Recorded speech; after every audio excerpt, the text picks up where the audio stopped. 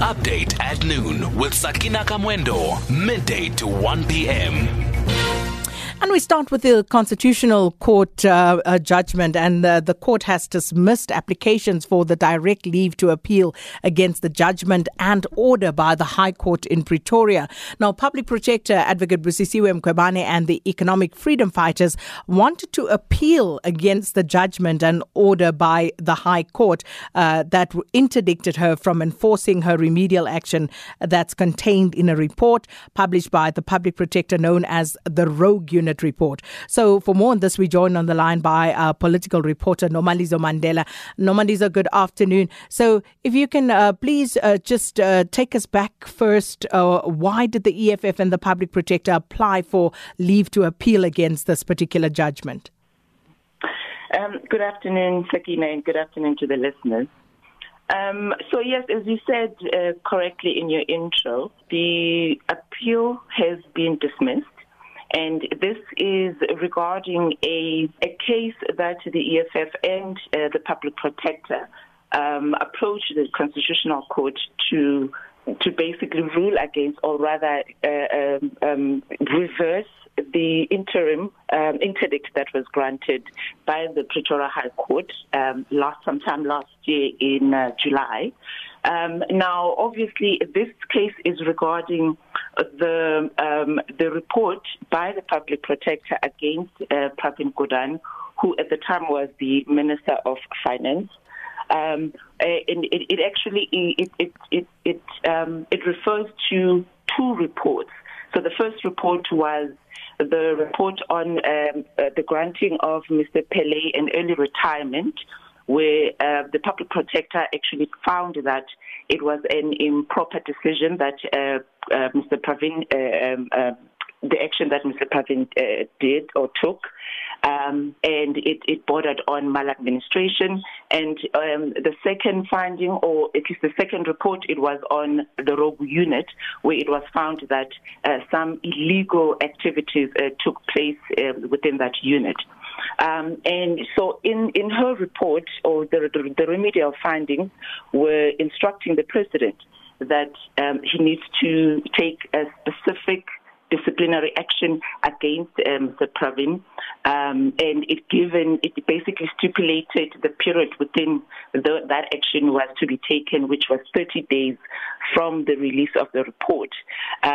Subsequently, Mr. Pravin approached the court, basically challenging the report and requiring it to go for a judicial review, and also at the same time applying to have the implementation of the remedial action to be set aside. And this was then granted by the Pretoria High Court. And it is at this point then that the Public Protector then approached the Constitutional Court to challenge that order by the High Court to set the implementation of the remedial actions aside, basically saying that because the Public Protector the Public Protector's office is a constitutionally mandated institution, this move by the High Court, it basically impedes or it weakens the powers that come with the office, and therefore it should not just be granted willy-nilly. There should be specific considerations taken into account when such an order or an application is made. And then this was obviously joined by the EFF, basically arguing the same point and basically saying that this also will render the public to lose basically faith on the powers or the functions of the Public Protector if anybody could just approach the court to challenge, or rather to stop or to prevent the implementation of its remedial action. So this case was specifically just on that, on whether it should be that simple for the powers of the remedial action of the Public Protector to be set aside. Nomalizo Mandela, thank you so much for that. Our political reporter, Nomalizo Mandela, who is following that particular case for us. So for more on this and, just trying to understand better what is actually going on here, we're joined on the line by a Claude Leon Foundation Chair in Constitutional Governance at the University of Cape Town and author of the blog Constitutionally Speaking, Professor Pierre de Vos. Good afternoon. Good afternoon. Now, firstly, Professor de Vos, the Constitutional Court found that the test for interdicting the remedial action in a report of the Public Protector was correctly applied by the High Court.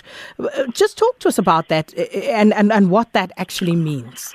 Well, it means that the Public Protector has really said that she should be treated differently, say, from the President or Parliament or whatever, because she would be undermined if people could just interdict her reports and it would make it ineffective. And the court said, no, the test that is there at the moment already takes account of any negative consequences of granting an interim interdict.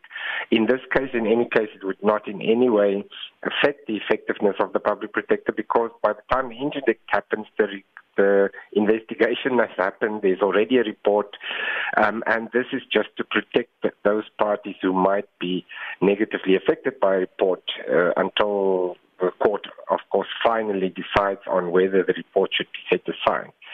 So it basically the court just confirmed the existing applicable law and said that the High Court had applied it correctly, except, of course, when it came to the cost, when the court made a different order. Indeed. And speaking to that, this judgment actually set aside the High Court in Pretoria, that order for personal costs against Advocate Mkhwebane, and it replaced it with, and I quote, the Public Protector is ordered to pay Mr. Pravin Jamnandas Godan, Viswanathan Pillay, Mr. George Virgil Mahashula's cost, including the cost and that's consequent upon the employment of two counsel. So, for us as the lay public, what does this mean for the Public Protector? Well, it means that she personally, from her own pocket, from a private fund, she doesn't have to pay the cost as the High Court ordered. The High Court made a mistake because it did not make a specific finding that she acted in bad faith or all those things required for a personal cost order. So that means that the Public Protector's office will pay the cost, but she personally would not pay the cost. And in that sense, it's a win for the Public Protector because she's not having to be able, she won't personally be liable. So with regard to the case overall, where does this leave us now? It doesn't really change much. It really confirms the law. So I said to your producer earlier that it's a bit of a boring case. The only interesting part is really right at the end where the court warns the public not to attack either the judges or the Public Protector in a way that is not reasoned, that is not based on what the court or the Public Protector had in fact done or said. You know, if you accuse somebody of being a spy or what, those kind of things. So, and the court pleaded with the public to be a little bit more circumspect in the way in which the public goes about engaging with the work of the court and with the Public Protector, which it seems to me very reasonable in the circumstance. Professor de Vos, thanks so much for your time. Professor Pierre de Vos is the chairperson of the Claude Leon Foundation in Constitutional Governance at the University of Cape Town and also author of the blog Constitutionally Speaking.